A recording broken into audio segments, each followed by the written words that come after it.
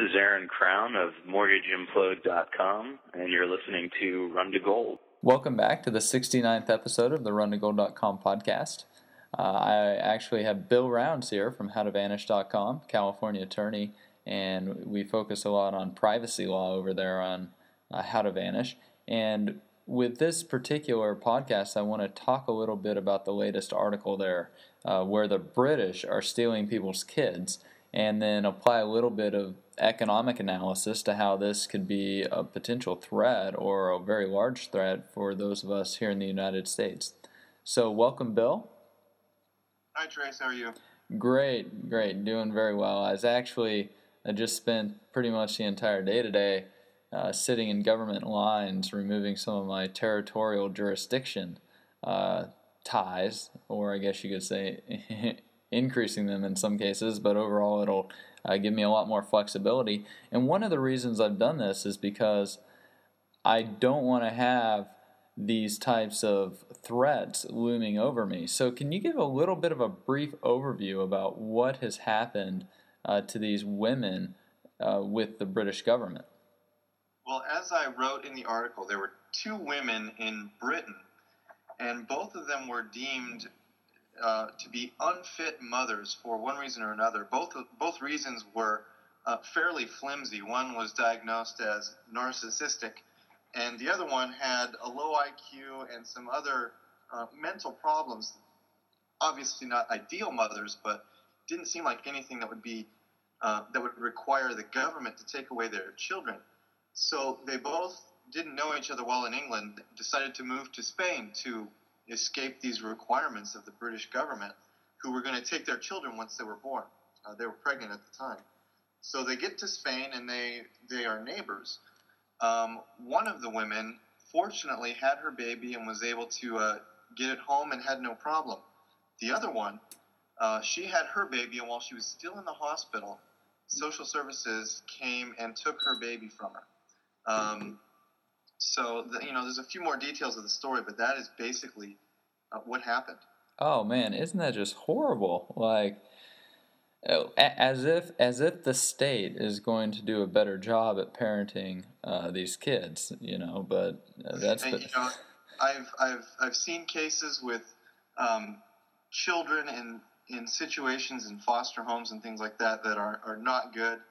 I don't know the specific situation of these women, but it can't be any worse than what foster home and foster parenting would potentially give them. Yeah, and I actually have a very attenuated family member through marriage, basically, who works in like child services and things like that. And so he actually goes into a lot of these foster homes, and some of the stories he tells me, it's just horrible. The amount of abuse that goes on in this state-run institutions and stuff, and a lot of these foster parents, they'll take the kids in merely to get the money that the state gives them, and then they treat the kids very poorly.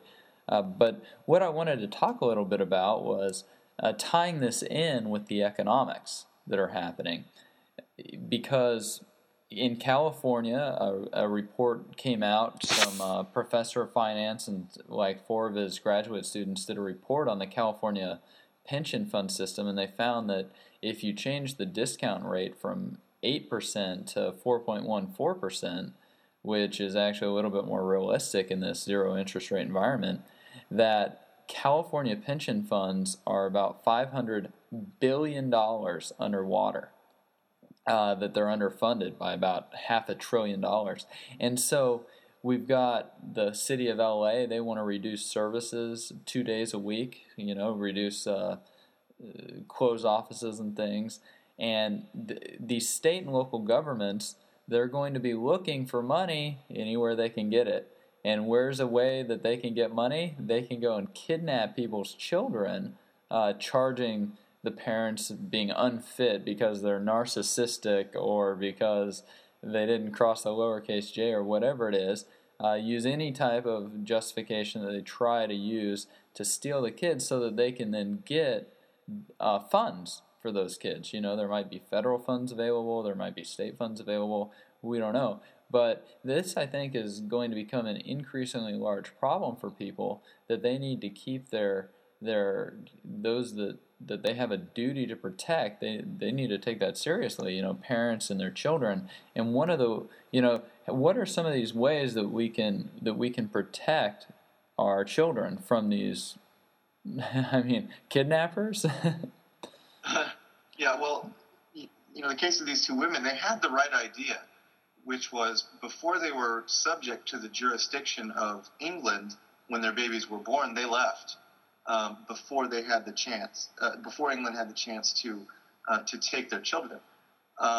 There was some other things that they probably should have done. I don't know the specifics of what they did once they got to Spain, but they could have taken other measures to rent their property anonymously or purchase their property in the name of a trust or something like that, so that they wouldn't alert the British officials to where they had gone or where they were residing when their children were born.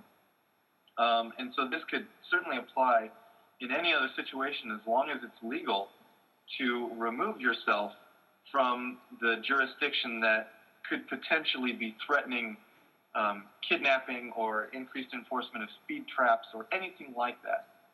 Removing yourself, for all intents and purposes, from those jurisdictions and establishing residency or establishing yourself in another jurisdiction that is less likely to engage in that kind of kidnapping behavior.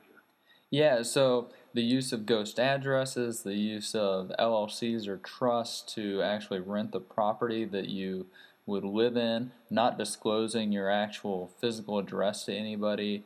There are a lot of different tools that we discuss on how to vanish, how to do this.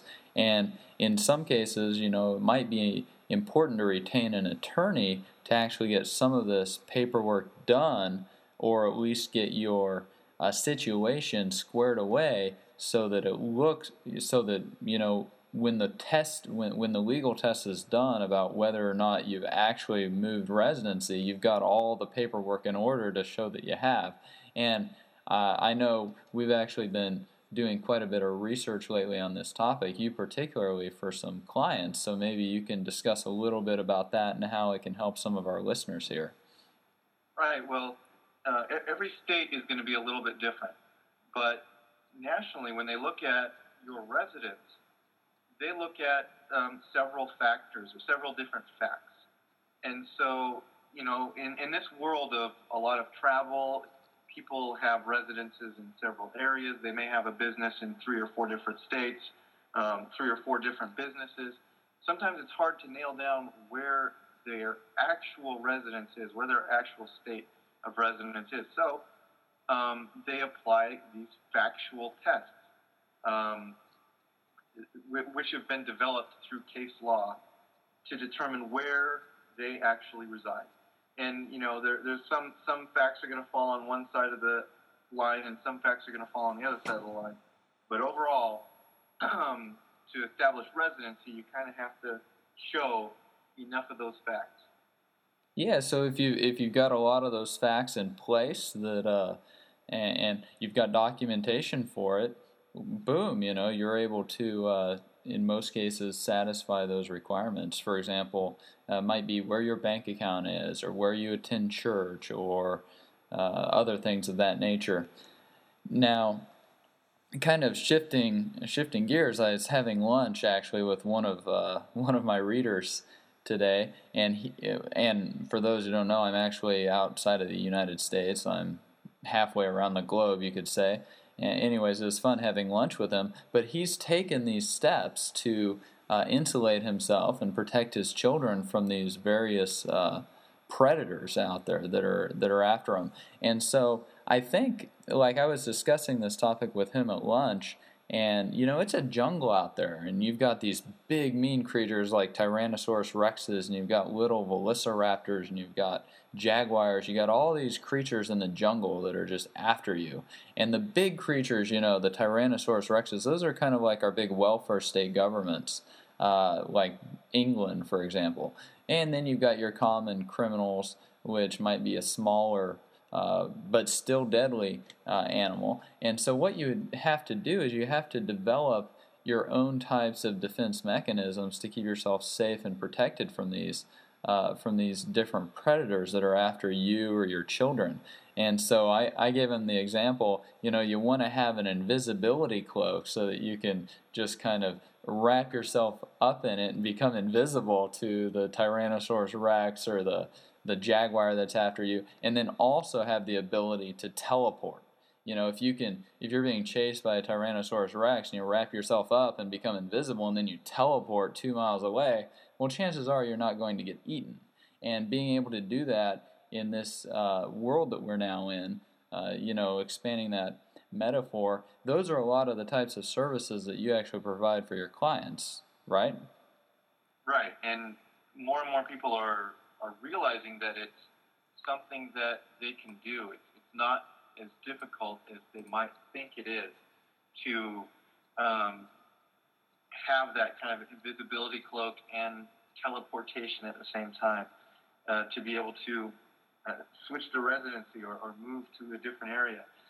Part of the problem is because people are spread out, they have their assets spread out, they have their places where their homes and their businesses spread out over several states and several countries, they might run into the problem that several different government entities claim them as residents, when in fact they aren't.